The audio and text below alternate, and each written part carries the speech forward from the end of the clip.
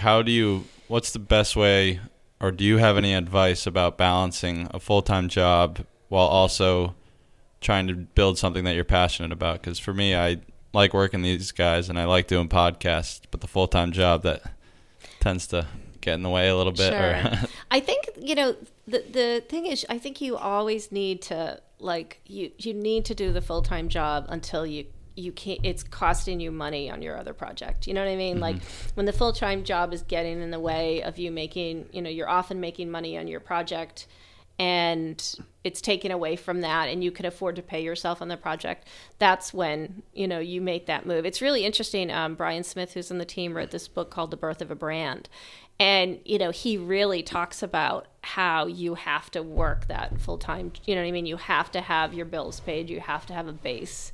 Because, people jump into these things and then you realize you can't pay your bills. And then you're really kind of going down a bad rabbit hole because you're not going to be able to do, now you're broke, you have no income, and the project's not giving you income. It's something that's going to give. Mm-hmm. Oh, God, what's going on? Where am I going? Dad? Yes, my son. I am Deuce, the deer god. I'm so confused. Who am I? Derek. Your true name is Dercules. Wait, what? Yes. You are Dercules, the god of the forest.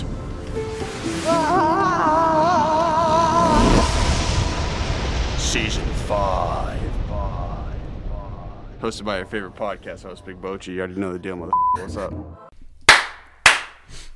And the double clap signifies the start of an episode. And before we start, everybody, I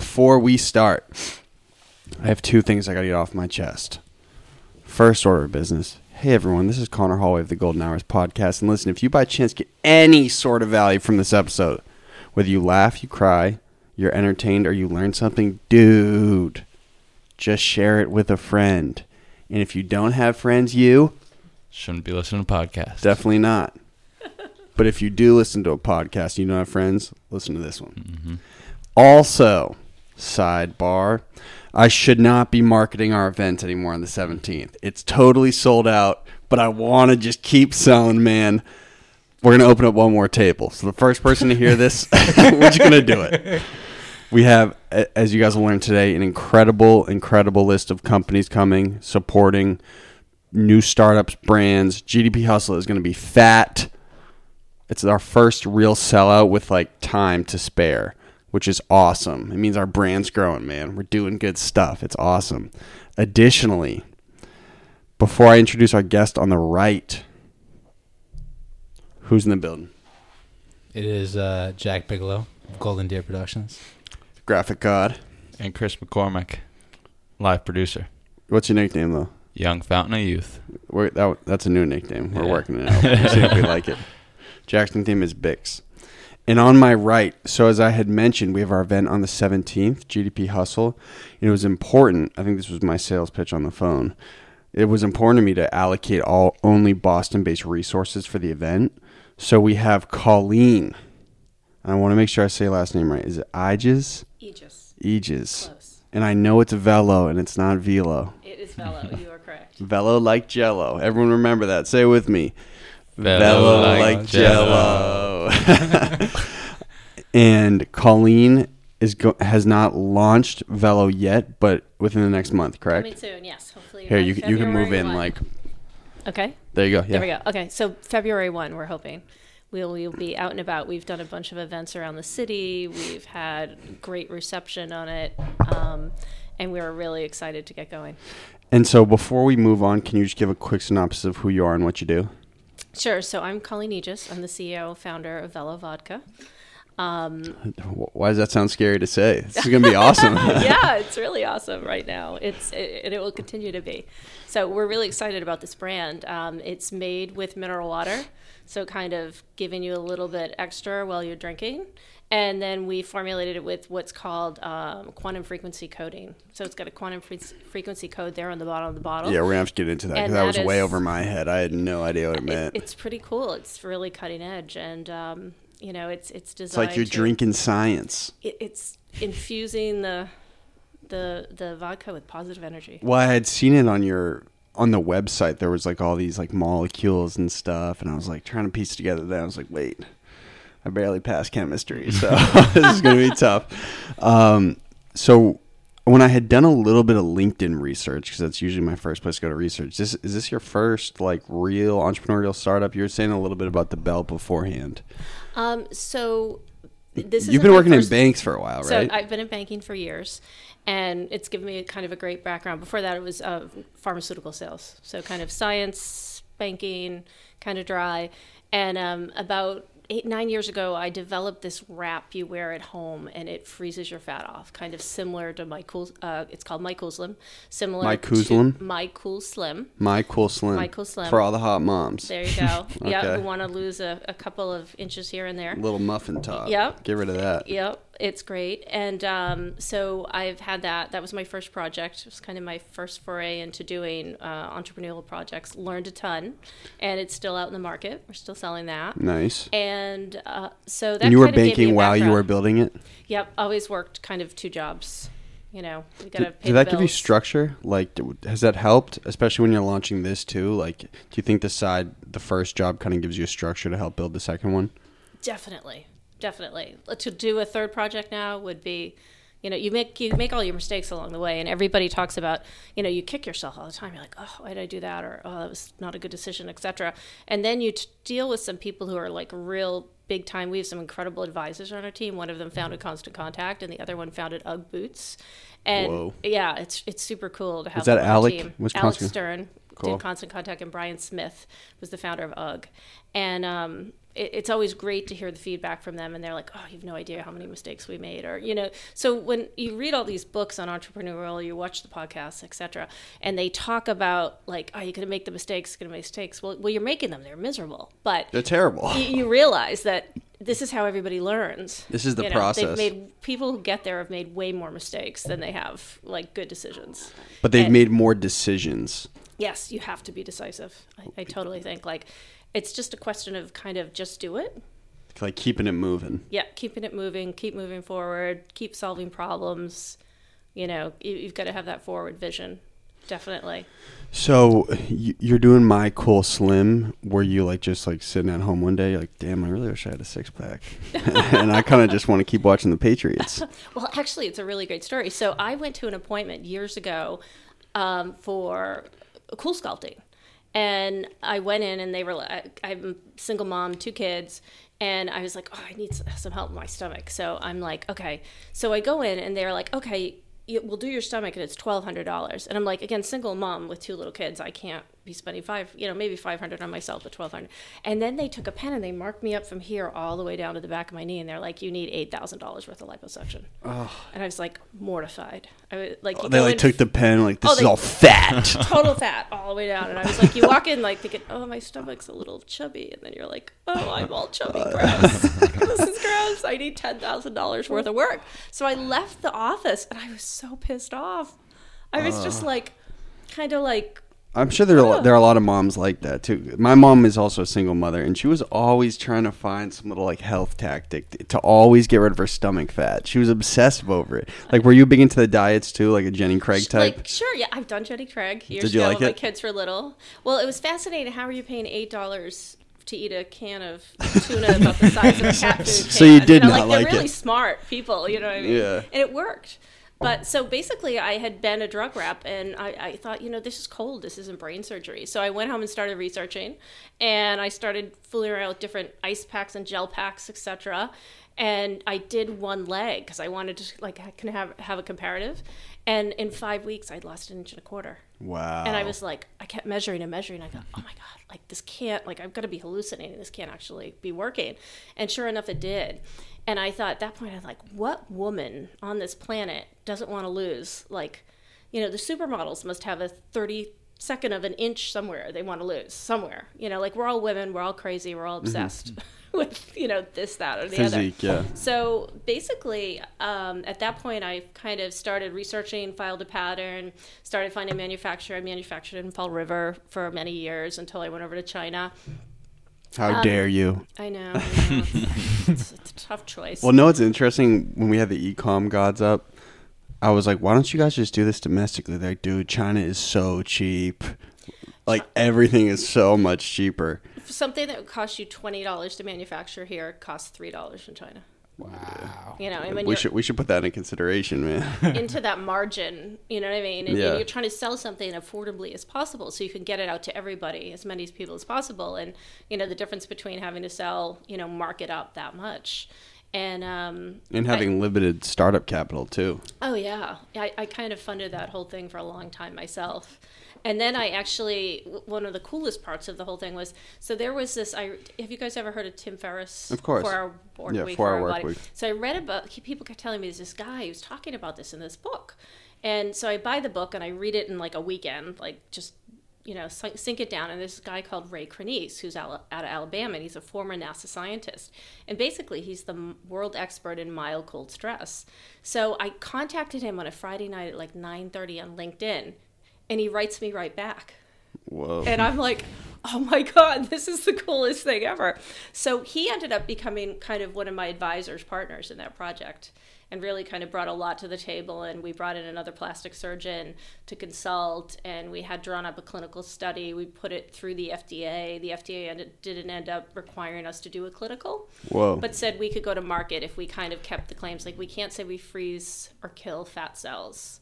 We can say kind of shapes, curves, you know, helps, etc. But, you know, you can kind of see the science in other companies. Was there anything like this on the market beforehand? Or were you like the first one with one? I was kind of really ahead of the curve with it. So there was a lot of educational process. So there was Cool Sculpting, which is an incredible product, and it's based right here out of Allergen, has it in Cambridge now. But there wasn't any, like, there were one or two minor home solutions, but nobody who was trying to scale it like we were. Okay. And then something came out of China, this other thing they've sold a lot of. I bought it. It's just kind of like, it doesn't really get that cold. It's not effective. Can you pull it up? Oh, sure. Sorry. You feel that, right? Here. There Okay. it is. Is that better? Yeah. Sorry. How's that sound to you guys, You guys? sound great. Wonderful. Thanks, man. That's kind of you. So you start My Cool Slim, and you're it's making money. It's a profitable company. It's doing okay. It's breaking even. You know, it's kind of flowing. But you must be pumped because you're like, I mean, I didn't really think I was just going to start a company and run it, right? Did you always have like entrepreneurial aspirations? I think I did from a really young age. Like, I sold Avon when I was like 11. What is Avon? Avon is like that makeup. I don't even know if it's still out, where you go around to the houses and you drop off the book and people order things. And I mean, I was really young at the time, so I've always kind of worked. So you were hard. hustling. I was hustling at a young age. So yeah, it was pretty cool. You know what I mean? But you know, you always kind of feel like, how do I get to the next level? How do I get to the next level? So, but when it had first happened, were you like, at first, were you totally balls to the wall with it? You're like, all right, I'm going to start this company? Or were you like, was it as soon as you'd realized the product was kind of effective, you're like, oh my God, this is my moment. This is that $1 billion product. You definitely have that. Like, personally, I almost get like a sick to my stomach feeling, like for days. Like, I'm almost like nauseous, like, oh my God, this is incredible.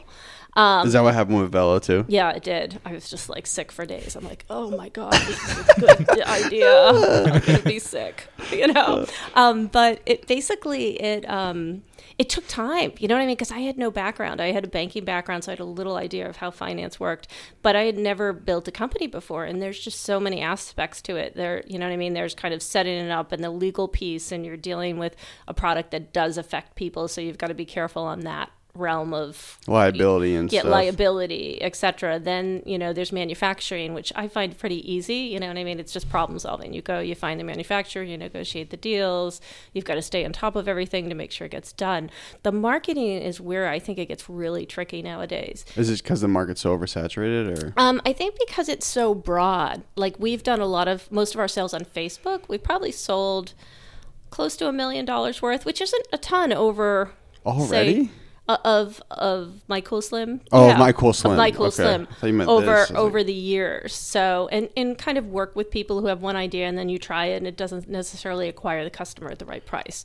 And then, you know, I've worked with another marketing manager, and that's, there's just a lot of trickiness to finding the right channels to get it in and make sure they're profitable. Well, have you tried to hire that out? I mean, Michelle is kind of a marketing master, right? Yeah, I have. She was telling me before that she was like, I got some specific questions. I think you should ask Colleen. Oh, really? Yeah. Oh, I didn't hear this. I was like, hey, man, you're on the ball. Let's go. She's great.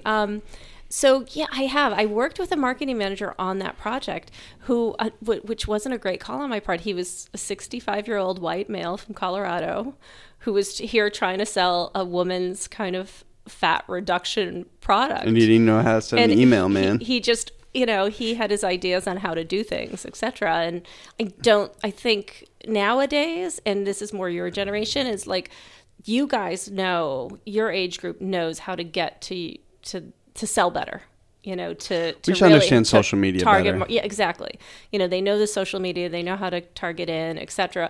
And then you meet with like different people who are experts just in like infomercial selling, Facebook and marketing. Yeah, exactly. And it's really kind of the algorithm with Facebook's always changing. So you can go have ads that are really successful and then they'll wane off, and then you've got to revamp it and find kind of a new algorithm, etc. So I think the toughest part for me was really, and I'm like a salesperson by nature. It is really trying to figure out the sales channels with that, and how to like we sold like $300,000 worth last year, which is okay, but trying to do that profitably is a whole nother ballgame.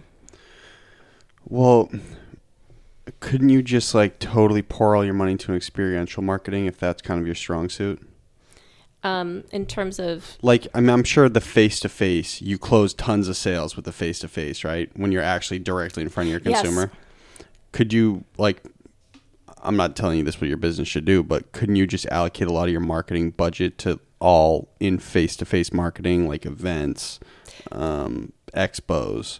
Yeah, we haven't really tried that. It's been more with the kind of the Facebook infomercial piece. I'm just saying, I'd buy from you right now. You know what I'm saying? I'll send you one. Okay. Give me your address. let's they do ship it. out of California. Well, my mom will definitely use one. Your guys' mom would. Yeah, my mom probably would too. They'd be interested. There we go. Sounds like something every middle-aged woman would probably be interested in. Want to be a little bit hotter. Yeah.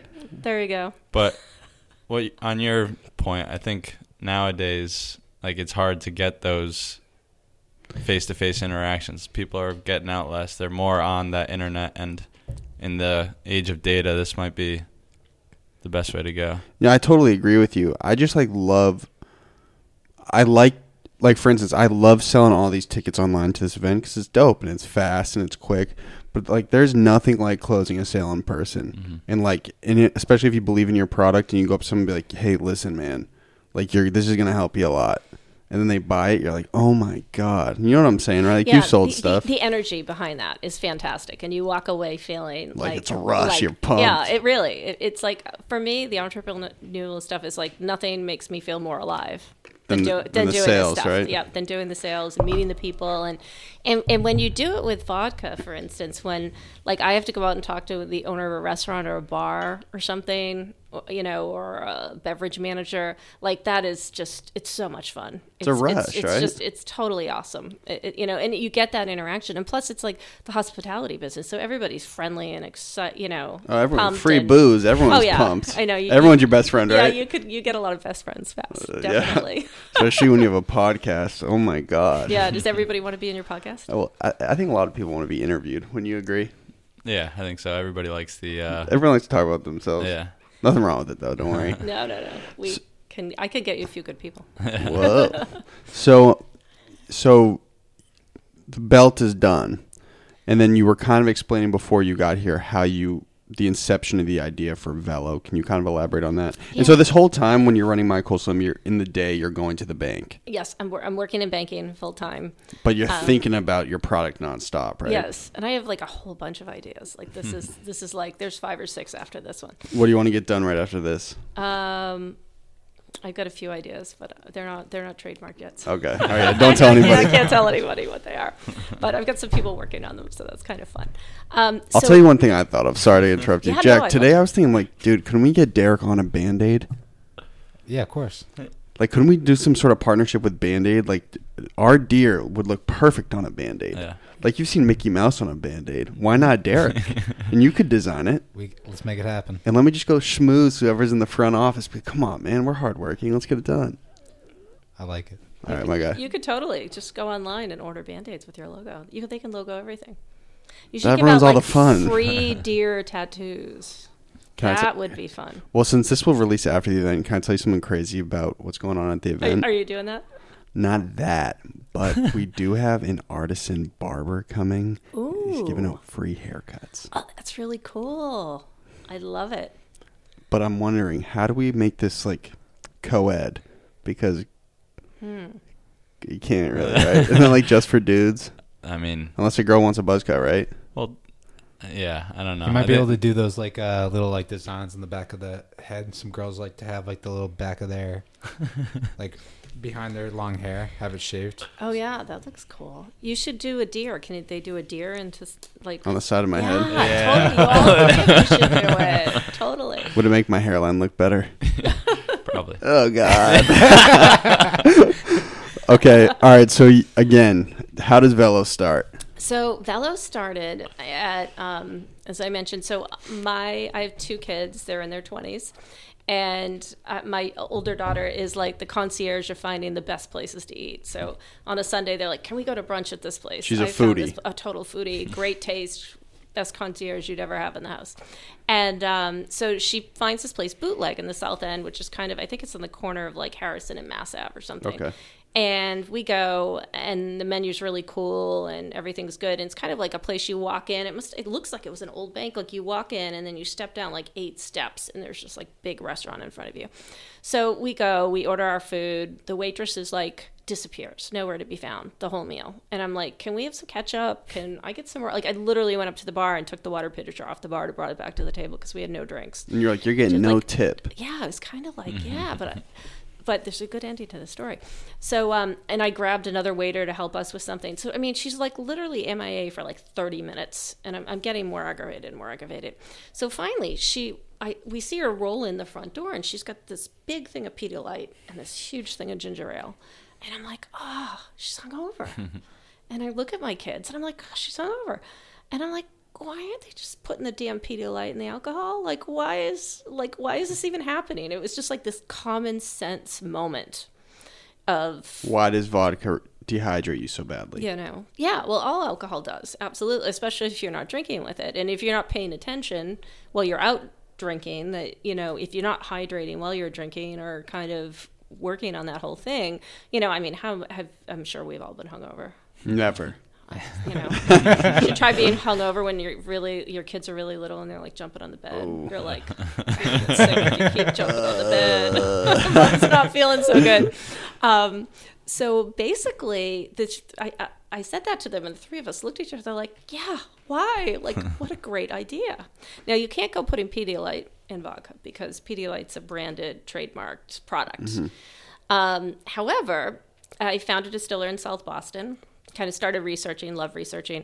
Found a distiller, Matt, at Grand 10 in Boston, who I think you guys know, who's phenomenal, like chemist, formulator, distiller, and basically said, okay, I want to, create a vodka that tastes fantastic, A, but B, has some minerals built into it with mineral water.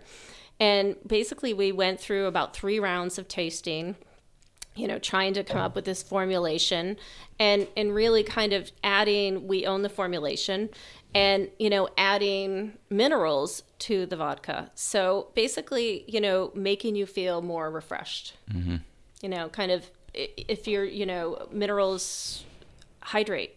The age-old question, at least when I was starting out drinking and like got more and more hungover as the years went on, was why don't they have a solution to this brutal hangover? And this could be it.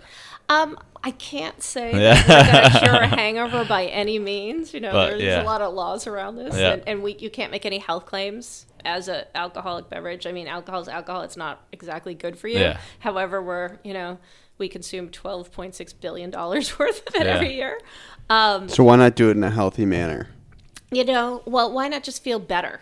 Do you know what I mean? Like, why you don't have to feel as bad, And for me, like, getting up in the morning and having to go work at a bank, I don't want to feel crappy, And you want to go out and enjoy yourself. Yeah, and I just want to go out and have a few drinks. I don't want to go out and drink half a bottle or that. But, the older you get, guys, the more you feel it. Trust me. That's what my cousin 38 was saying recently. He was like, dude, I just can't bounce back the way I once used to. Why is that? Is there something scientific about that, or you just don't have the same fervor?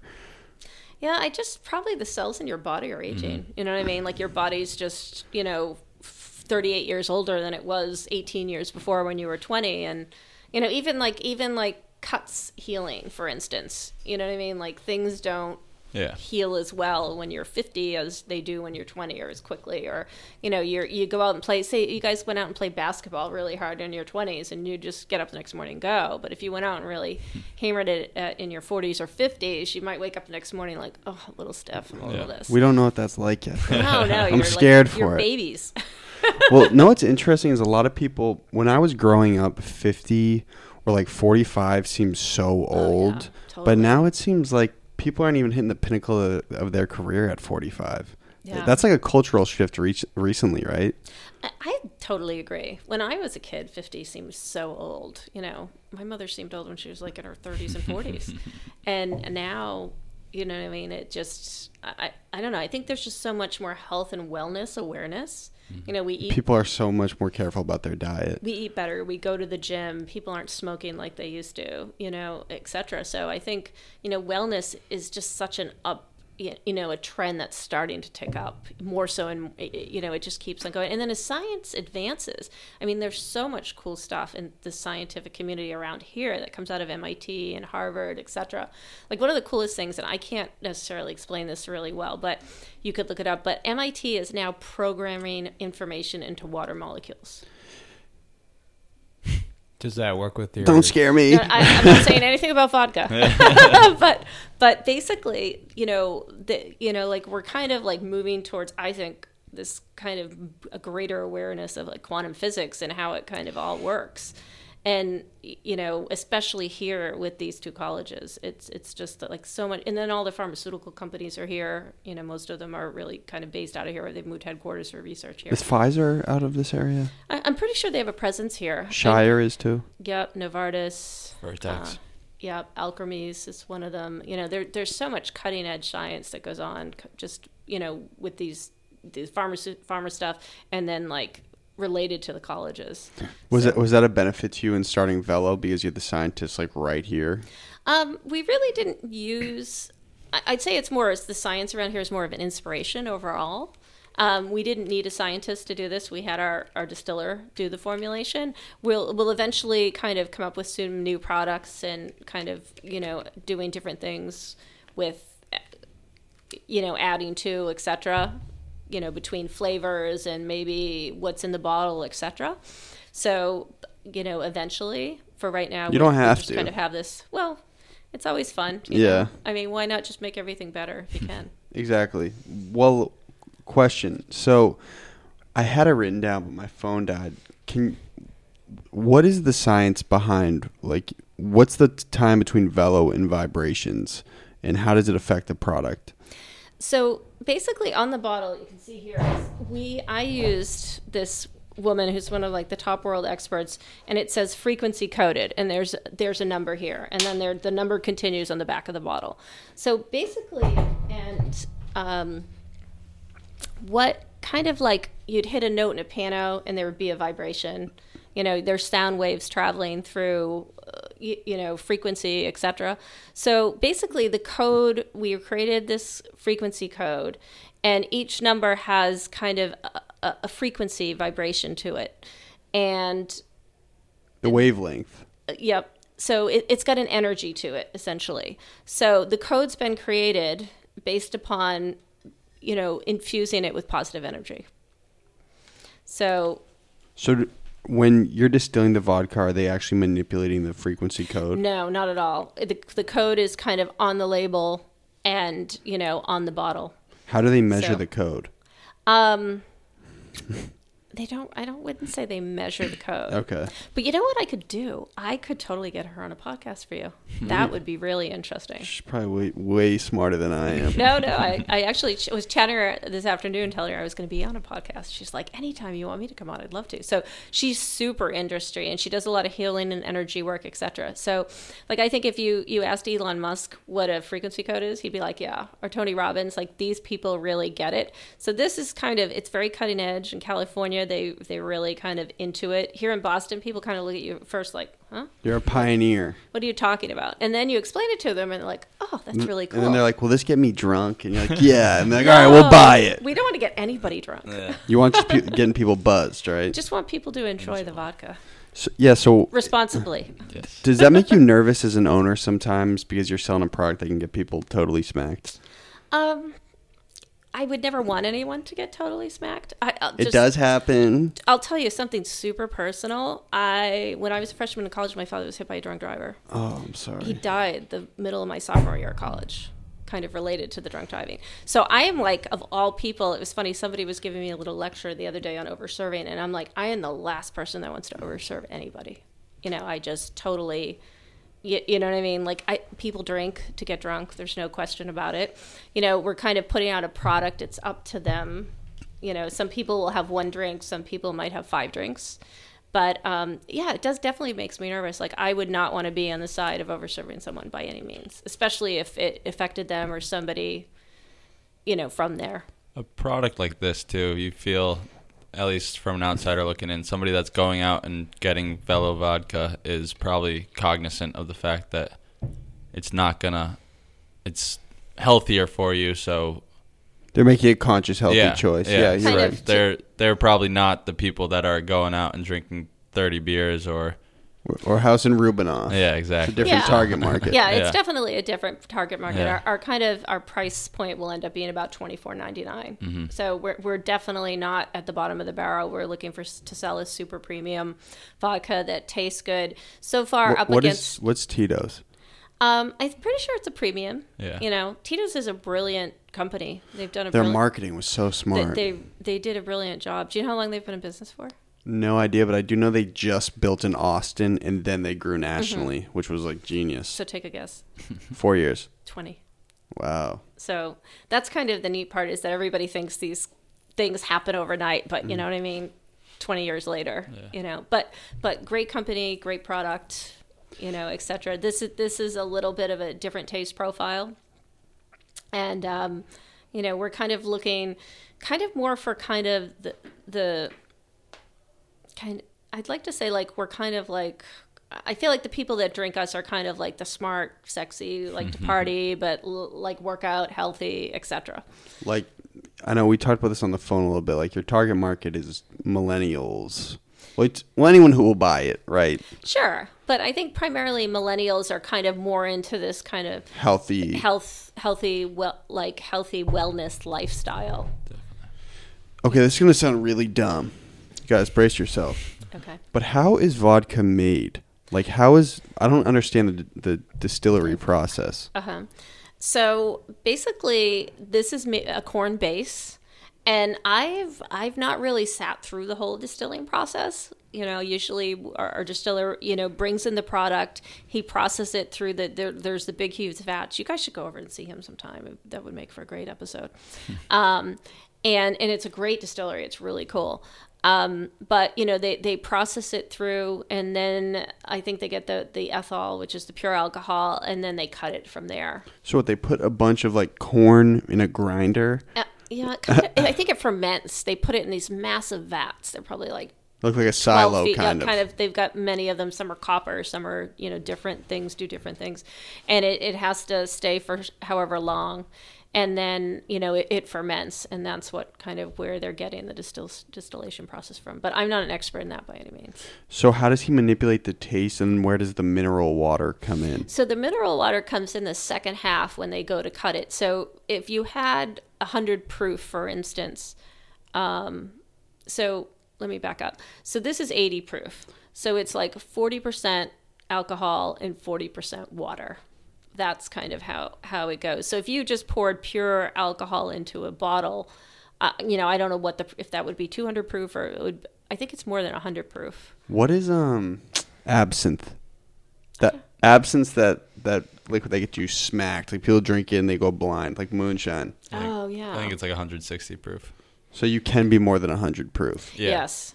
You can't be more than 100%, obviously. But like I think it's probably 200 proof is the highest. But I'm not sure. 200 proof is probably like pure. Yeah. Alcohol, no. Good night. Go water. Oh my God, I can't even imagine. I'd probably smell it and be done for the evening. It's like rubbing alcohol, right? Like jet fuel.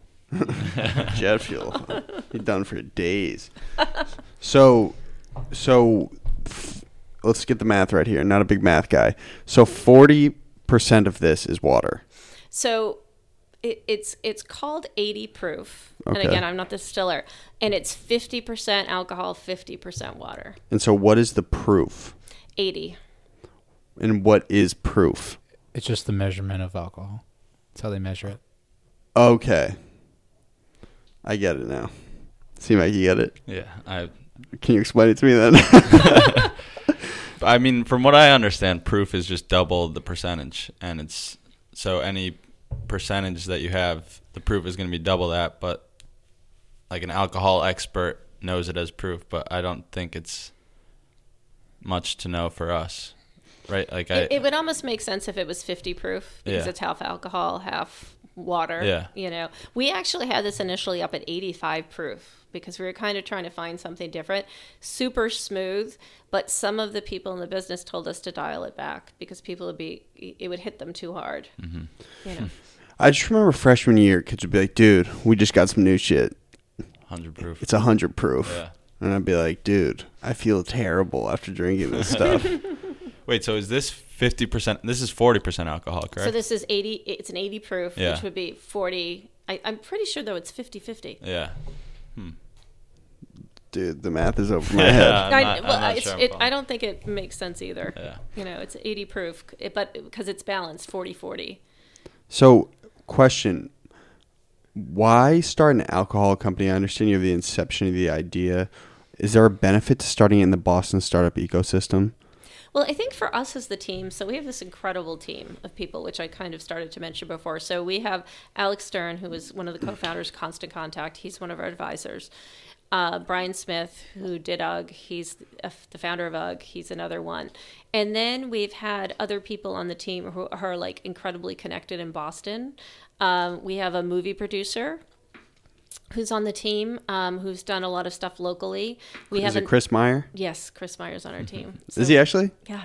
Did you know he's been on the podcast? Oh, no, really? Yeah, that's Isn't my he? guy. Oh, yeah. I love Chris Meyer. He would be associated with the booze coming. That guy's wild. Oh, he is the nicest guy. He's a great dude. Totally awesome. He helped us out a lot when we went out to LA. He was like, these are all these restaurants you got to go to. Yeah, he is like connected and he just like knows everybody and everything. And It's a free spirit. He came here, he like gave us toy trucks and stuff. The guy was the man. Oh, I am blown away on days when I'm like, I can't believe how I got these people together. It's just like the greatest thing ever. I know, I was seeing like movie producer in Boston. There can't be that many, right?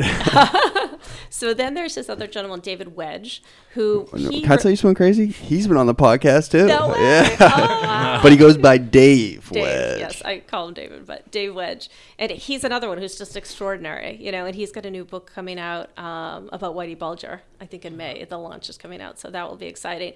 So he's got the, great Boston connections. Then we have another gentleman who's been helping us out, who's he's just the connector. He knows everybody in Boston, and we have some other people on the team. Can you give me his name? He might have been on here too. Yeah, Okay. I can get him on your show, but okay, cool. I'll let him tell you. But so it's, and then Michelle Kimball, who is our CMO, who's incredible. So all of us here felt that all our connections are here. We're based here. The distillery's here. The restaurant connections, etc. So we really felt like launching in Boston. I mean, Boston's like a hip, cool, like awesome city, incredible city, and it's got kind of science, and it's like got the edge. And millennials are moving here in droves. I think that number is way up. So we just felt like I wouldn't know anyone in New York City yet. It would take time to kind of get there. But here in our hometown is like to have to create a vodka right in South Boston and market it and launch here. We're like psyched to do it. You grew up here? I grew up in the South Shore, yes. Cool. So when you say we're well connected, you mean like with specific restaurants and retail locations? Yeah, just kind of like restaurant connections, connections, just friends, people knowing each other, in the club scene as well as in the restaurants and the liquor stores. We're all kind of based here, and where we have a bigger team, that's really where the benefits come from, is different people knowing different things, different people in the industry. So, and I've been out and talked to probably 100 different venues already. And you've been selling like a maniac. Yeah, Let's ready go. ready to sell. Ready to sell. Okay, ready to sell. I can't wait. It's killing me every day. And they're just excited. The restaurant people are like, yeah, we want to put something on the shelf that's from our hometown that we're proud of. So, yeah. Questions? Anyone? Jack? Sorry. I'm afraid if you have already answered it while I was gone, but what's the background behind the name? Oh, cool. Yeah.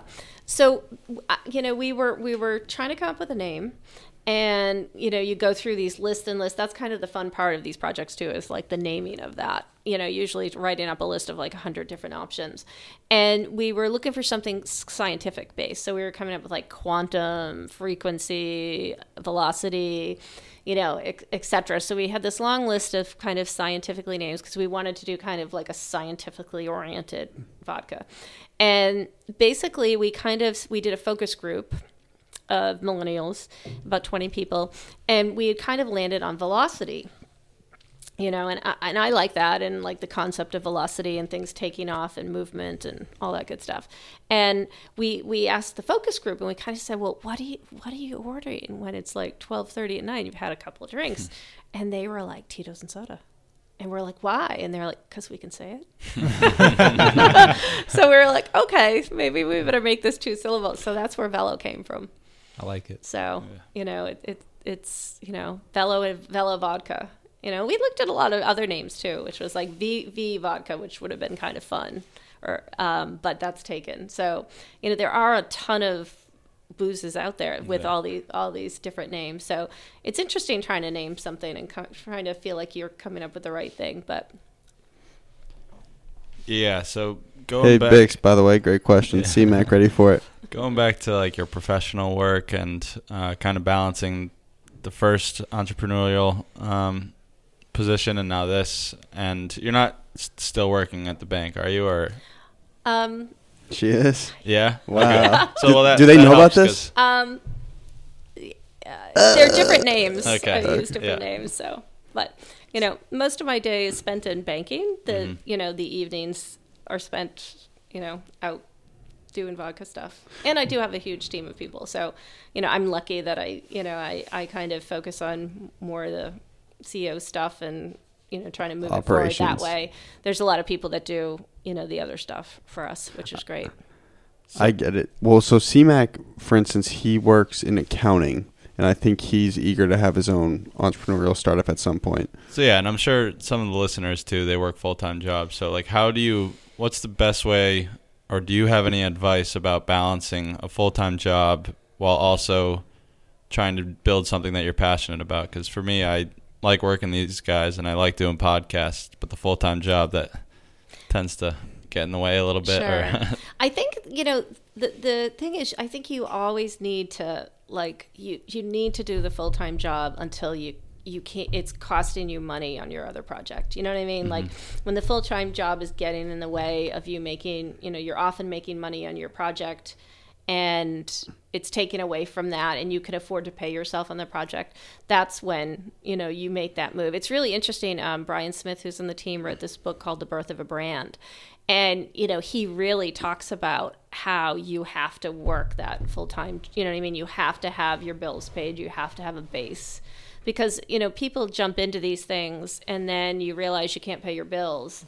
And then you're really kind of going down a bad rabbit hole because you're not going to be able to do, now you're broke, you have no income, and the project's not giving you income. It's something that's going to give. Mm-hmm. So, have you noticed that there's a benefit to having your back against the wall, though? I have in certain situations. Again, I'm not super successful, so I can't say I am. But like, make it a podcast. Wait, but like, I've noticed if it's like a high pressure situation, I actually end up performing much better than I would if it wasn't. Mm-hmm. Yeah, I think definitely there is. And when you get investors in, that's what they want. They want you in like crunch, that you have to, it's kind of do or die. And I think for me, these projects are definitely obsession. You know what I mean? They just become like tunnel visioned obsession that you're like, I gotta get this done. And, you kind of like, you go through this phase like, oh, wow, this is great. I could get really rich, et cetera, et cetera. But when push comes to shove, finally, for me personally, I'm like, I need to accomplish this. Like, I need to see our team's bottle on the shelf. I need to see, however many cases. I want to be in Times Square and see that billboard. I think that's incredibly rewarding. The money piece is great for anybody, but it's seeing it through. To kind of seeing it through, seeing, that you can see it through, it's an accomplishment. Most people in the life won't be able to do it, will never do anything. And you have to have a high tolerance for risk. You gotta love it. You do. And it's very so I could tell you as soon as I met you, I was like, yeah, Colleen's got a motor. You can tell. Well, you can tell when certain people are kind of nuts. Thanks. But wouldn't you rather be obsessed than like just be normal? Oh, I'm so bored. I would be totally too. Bored. I mean, there's times when I have this project and my other project, and I'm like, and I'm working my job, and I'm like, kind of bored. Like. Well, I hate dead time, don't you? Yeah, I need, or my brain's going about some other project. Like kind of like, oh, you could do this, or I'm like, maybe I should take up guitar. How do you manage your time right now? Are you 16 hours a day for the most part? Probably. It's kind of, it goes all the time. Like sometimes with the vodka, it's more evening work. So I can be out late, like maybe at 5 or 6, I'm going out to do an event or go see some people in the industry to kind of, networking. We're ready to go networking or kind of like, here, try the vodka, see what you think, or, you can order in a few weeks, etc. And then, the day starts at like, I'd say 6, 7, off on the regular job. And I've that's till what, 4, 5? Yeah, 4 or 5. It's kind of flexible, we're kind of like in a commission-based situation. So you really can kind of do work as hard as you want, etc. It's so easy. I've been doing it for 17 years.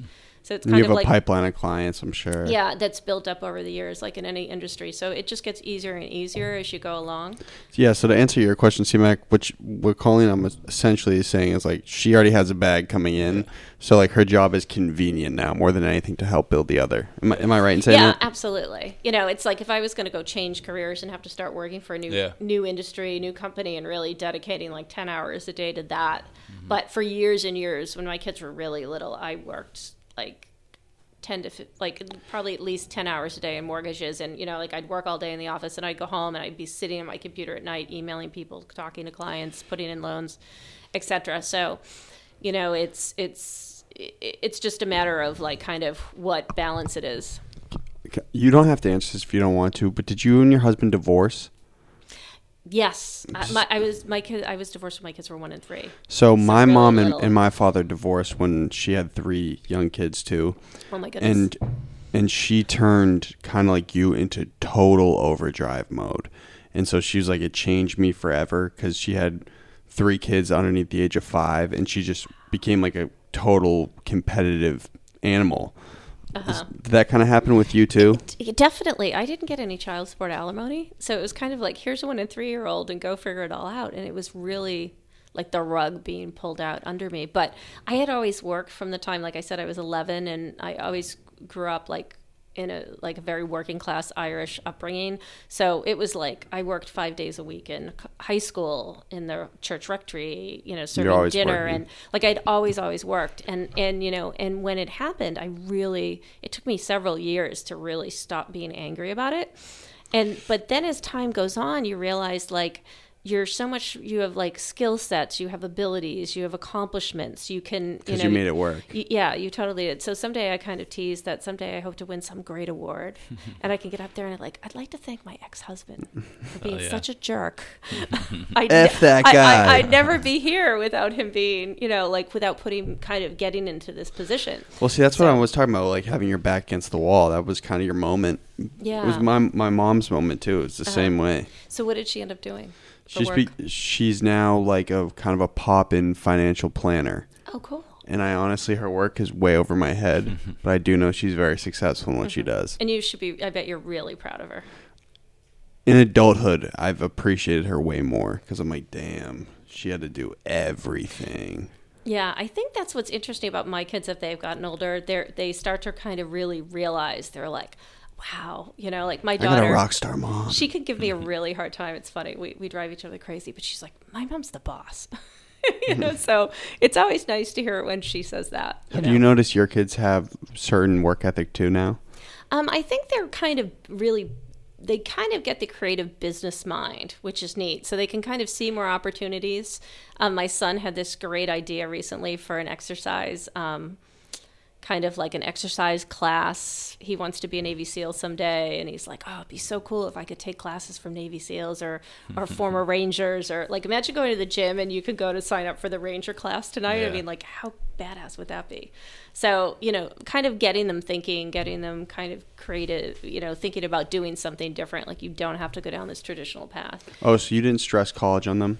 No, they're he's taking a semester off, so he's in college as an engineering major, and she works with some realtors at the moment and is getting a realtor license. So definitely, I think college is incredibly important. I did college. Where did you go? I went to St. Anselm's. St. A's. For a few years, and then. And let me guess. You're from the South Shore. You're Irish Catholic. Watch this. I swear to God, I'll get this right. And if I don't, I'll take a shot of the Velo right now. You definitely took classes at UMass Boston. Oh my God, how did you know that? I call bullshit. You went to UMass Boston, right? That's where I graduated from. I said LinkedIn. Oh, there you go. No, because every single do a shot anyway. Yeah. So every single person in my I will take a shot. But every single person in my family has taken a class at UMass Boston. Yes. Let's try it. There you go. Will I be able to drive out of here? Oh, yeah, just one. Yeah. It's mineral water. Can you give me a little cup, Jack? Is that okay? I can. Makes for a little bond tent. So listen. That's so funny. You guys will be drinking this at GDP Hustle. Yeah, I'm excited about that. And you sold out, right? We're good to go. That's so Beyond cool. sold out. That's a week from tonight. Tomorrow. A week from yeah, it's Thursday. Friday. Oh, it's Friday night. It's Friday night. Yeah. Okay. You'll be here, right? Yeah, absolutely. I'm totally going to be here. We're going to bring you guys. We have the coolest, we have these really cool, fun, light up ice cubes. Oh. So anybody who gets a Velo drink, we'll throw some ice cubes in there, and the whole place will be lit up blinking. That's awesome. I'll do it. Which will be fun. Definitely.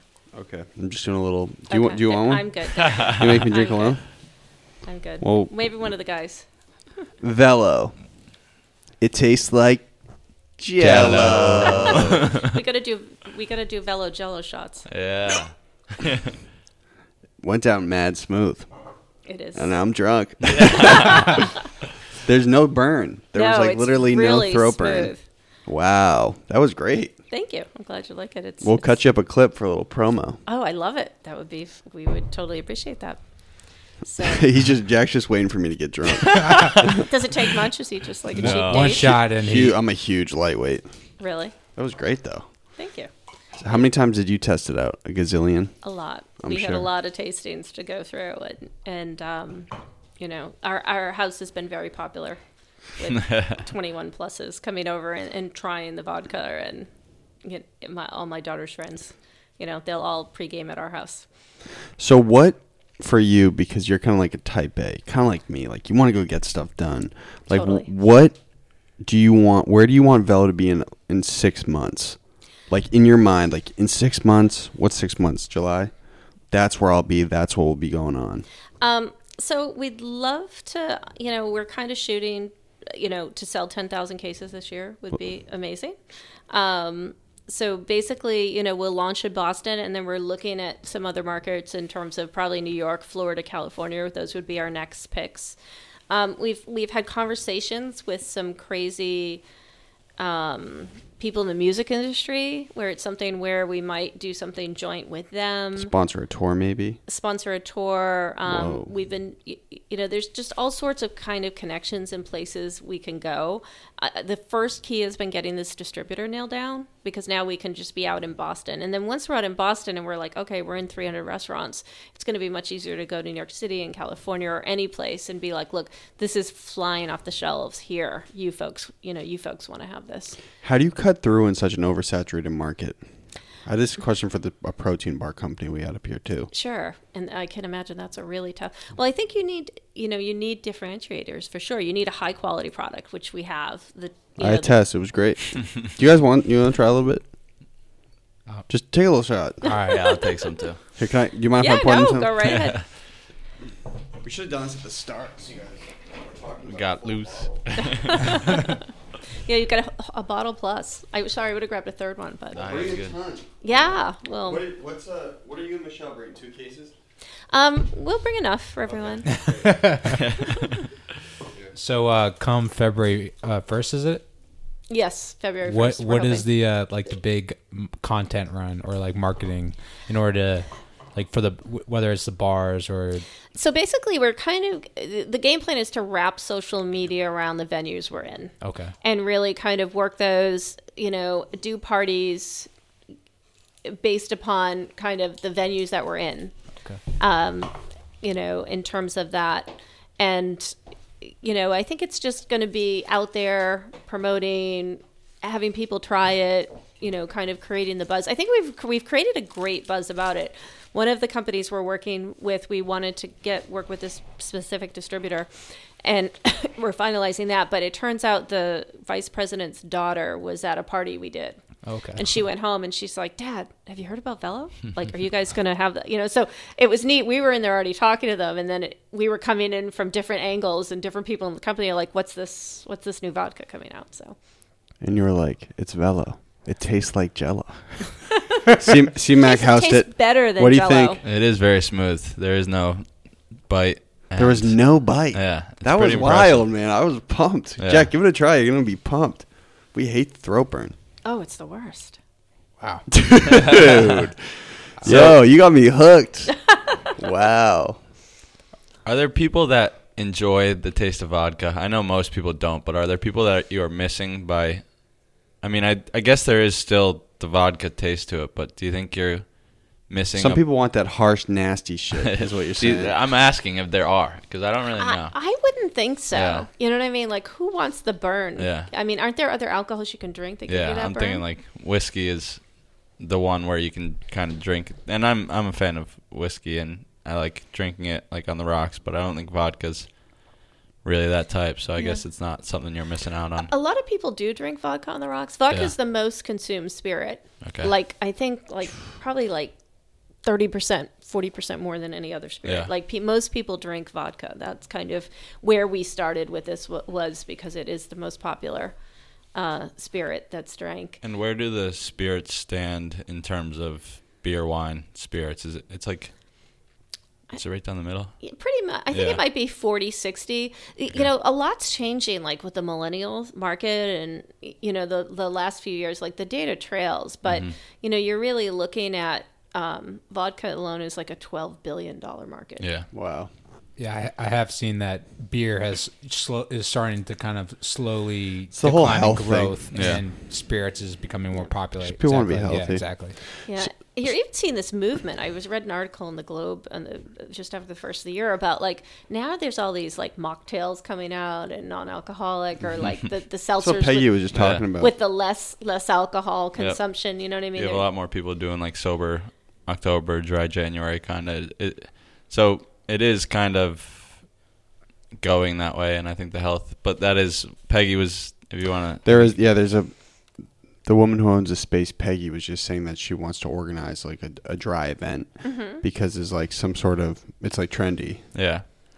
Quick question on a health tip. So one shot is how many calories? It should be around 35 to 40, I think. Damn, that is nothing.